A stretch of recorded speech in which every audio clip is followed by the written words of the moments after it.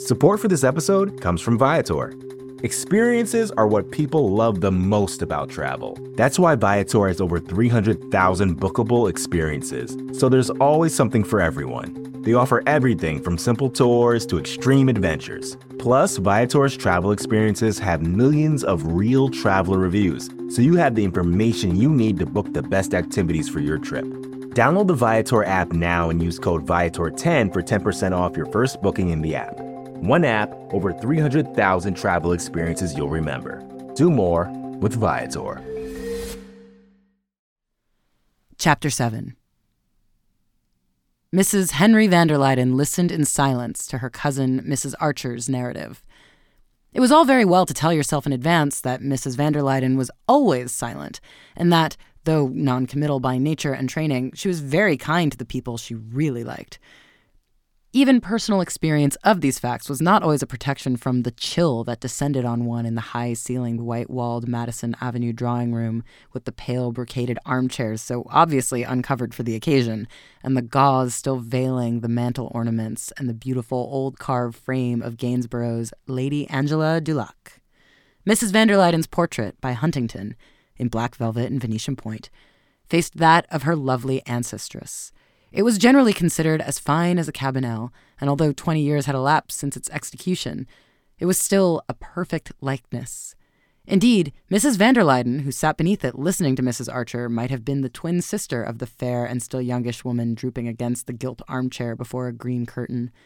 Mrs. van der Luyden still wore black velvet and Venetian point when she went into society, or rather, since she never dined out, when she threw open her doors to receive it. Her fair hair, which had faded without turning gray, was still parted in flat overlapping points on her forehead, and the straight nose that divided her pale blue eyes was only a little more pinched about the nostril than when the portrait had been painted. She always, indeed, struck Newland Archer as having been rather gruesomely preserved in the airless atmosphere of a perfectly irreproachable existence, as bodies caught in glaciers keep for years a rosy life in death. Like all his family, he esteemed and admired Mrs. van der Luyden, but he found her gentle, bending sweetness less approachable than the grimness of some of his mother's old aunts, fierce spinsters who said no on principle before they knew what they were going to be asked. Mrs. van der Luyden's attitude said neither yes nor no, but always appeared to incline to clemency, till her thin lips, wavering into the shadow of a smile, made the almost invariable reply, "I shall first have to talk this over with my husband." She and Mr. van der Luyden were so exactly alike that Archer often wondered how, after 40 years of the closest conjugality, two such merged identities ever separated themselves enough for anything as controversial as a talking over. But as neither had ever reached a decision without prefacing it by this mysterious conclave, Mrs. Archer and her son, having set forth their case, waited resignedly for the familiar phrase. Mrs. van der Luyden, however, who had seldom surprised anyone, now surprised them by reaching her long hand towards the bell rope. "I think," she said, "I should like Henry to hear what you have told me." A footman appeared, to whom she gravely added, "If Mr. van der Luyden has finished reading the newspaper, please ask him to be kind enough to come." She said reading the newspaper in the tone in which a minister's wife might have said presiding at a cabinet meeting. Not from any arrogance of mind, but because the habit of a lifetime and the attitude of her friends and relations had led her to consider Mr. van der Luyden's least gesture as having an almost sacerdotal importance. Her promptness of action showed that she considered the case as pressing as Mrs. Archer, but lest she should be thought to have committed herself in advance, she added, with the sweetest look, "Henry always enjoys seeing you, dear Adeline, and he will wish to congratulate Newland." The double doors had solemnly reopened, and between them appeared Mr. Henry van der Luyden, tall, spare, and frock-coated, with faded fair hair, a straight nose like his wife's, and the same look of frozen gentleness in eyes that were merely pale gray instead of pale blue. Mr. van der Luyden greeted Mrs. Archer with cousinly affability, proffered to Newland low-voiced congratulations couched in the same language as his wife's, and seated himself in one of the brocade armchairs with the simplicity of a reigning sovereign. "I had just finished reading the Times," he said, laying his long fingertips together. "In town, my mornings are so much occupied that I find it more convenient to read the newspapers after luncheon." "Ah, there's a great deal to be said for that plan. Indeed, I think my Uncle Egmont used to say he found it less agitating not to read the morning papers until after dinner," said Mrs. Archer responsively. Yes, my good father abhorred hurry.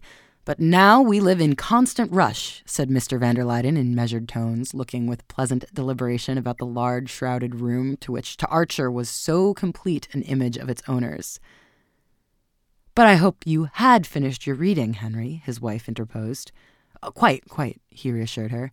Then I should like Adeline to tell you— Oh, it's really Newland's story, said his mother, smiling, and proceeded to rehearse once more the monstrous tale of the affront inflicted on Mrs. Lovell Mingott.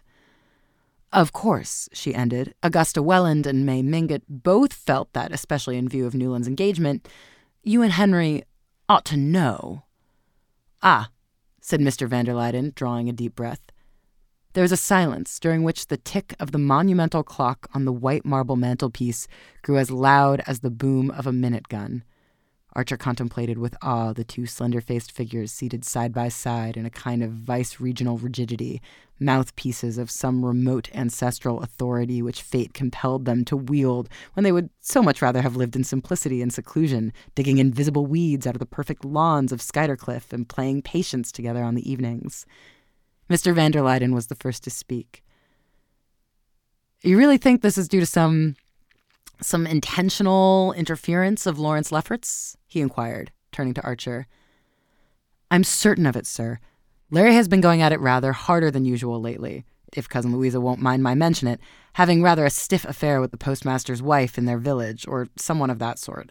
And whenever poor Gertrude Lefferts begins to suspect anything, and he's afraid of trouble, he gets up a fuss of this kind to show how awfully moral he is and talks at the top of his voice about the impertinence of inviting his wife to meet people he doesn't wish her to know. He is simply using Madame Olenska as a lightning rod. I've seen him try the same thing often before.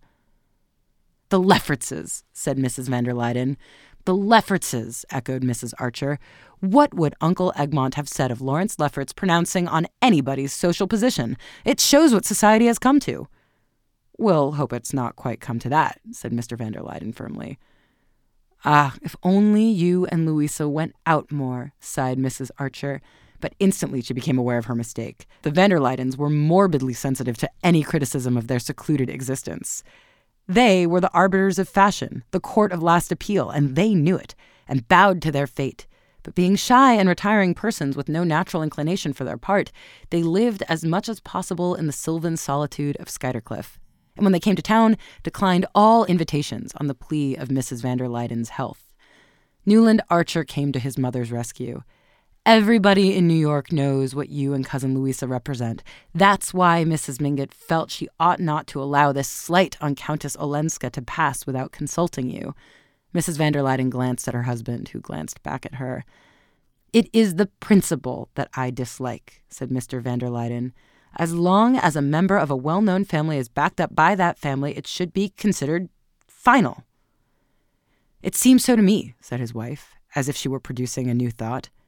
I had no idea, Mr. van der Luyden continued, that things had come to such a pass. He paused and looked at his wife again. It occurs to me, my dear, that the Countess Olenska is already a sort of relation through Medora Manson's first husband. At any rate, she will be when Newland marries. He turned towards the young man. Have you read this morning's Times, Newland?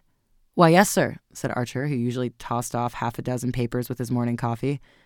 Husband and wife looked at each other again. Their pale eyes clung together in prolonged and serious consultation. Then a faint smile fluttered over Mrs. van der Luyden's face. She had evidently guessed and approved. Mr. van der Luyden turned to Mrs. Archer. If Louisa's health allows her to dine out, I wish you'd say to Mrs. Lovell Mingott, she and I would have been happy to, fill the places of the Lawrence Leffertses at her dinner. He paused to let the irony sink in. As you know, this is impossible, Mrs. Archer sounded a sympathetic assent. But Newland tells me he has read this morning's Times, therefore he has probably seen that Louisa's relative, the Duke of St. Austrey, arrives next week on the Russia. He's coming to enter his new sloop, the Guinevere, in next summer's International Cup race, and also to have a little canvasback shooting at the Trevenna. Mr. van der Luyden paused again and continued with increasing benevolence. Before taking him down to Maryland, we are inviting a few friends to meet him here, only a little dinner with a reception afterwards. I am sure Louisa would be as glad as I am if Countess Olenska will let us include her among our guests. He got up bent his long body with stiff friendliness towards his cousin, and added, "I think I have Louisa's authority for saying that she will herself leave the invitation to dine when she drives out presently, with our cards, of course with our cards." Mrs. Archer, who knew this to be a hint that the 17-hand chestnuts which were never kept waiting were at the door, rose with a hurried murmur of thanks. Mrs. van der Luyden beamed on her with the smile of Esther interceding with Ahasuerus, but her husband raised a protesting hand. "There's nothing to thank me for, dear Adeline, nothing whatever. This kind of thing must not happen in New York. It shall not as long as I can help it," he pronounced with sovereign gentleness as he steered his cousin to the door. 2 hours later, everyone knew that the great sea-spring barouche in which Mrs. van der Luyden took the air at all seasons had been seen at old Mrs. Mingott's door, where a large square envelope was handed in. And that evening, at the opera, Mr. Sillerton Jackson was able to state that the envelope contained a card inviting the Countess Olenska to the dinner which the van der Luydens were giving the following week for their cousin, the Duke of St. Austery. Some of the younger men in the club box exchanged a smile at this announcement and glanced sideways at Lawrence Lefferts, who sat carelessly in the front of the box, pulling his long, fair mustache, and who remarked with authority as the soprano paused, "No one but Patty ought to attempt the Sonnambula." Support for this show comes from Fundrise. Buy low, sell high. It's easy to say, hard to do. For example, high interest rates are crushing the real estate market right now. Demand is dropping and prices are falling, even for many of the best assets. It's no wonder the Fundrise Flagship Fund plans to go on a buying spree, expanding its billion-dollar real estate portfolio over the next few months. You can add the Fundrise Flagship Fund to your portfolio in just minutes, and with as little as $10 by visiting fundrise.com/Fox. Carefully consider the investment objectives, risks, charges, and expenses of the Fundrise Flagship Fund before investing. This and other information can be found in the fund's prospectus at fundrise.com/flagship. This is a paid advertisement. Phoebe Reads a Mystery is recorded in the studios of North Carolina Public Radio, WUNC.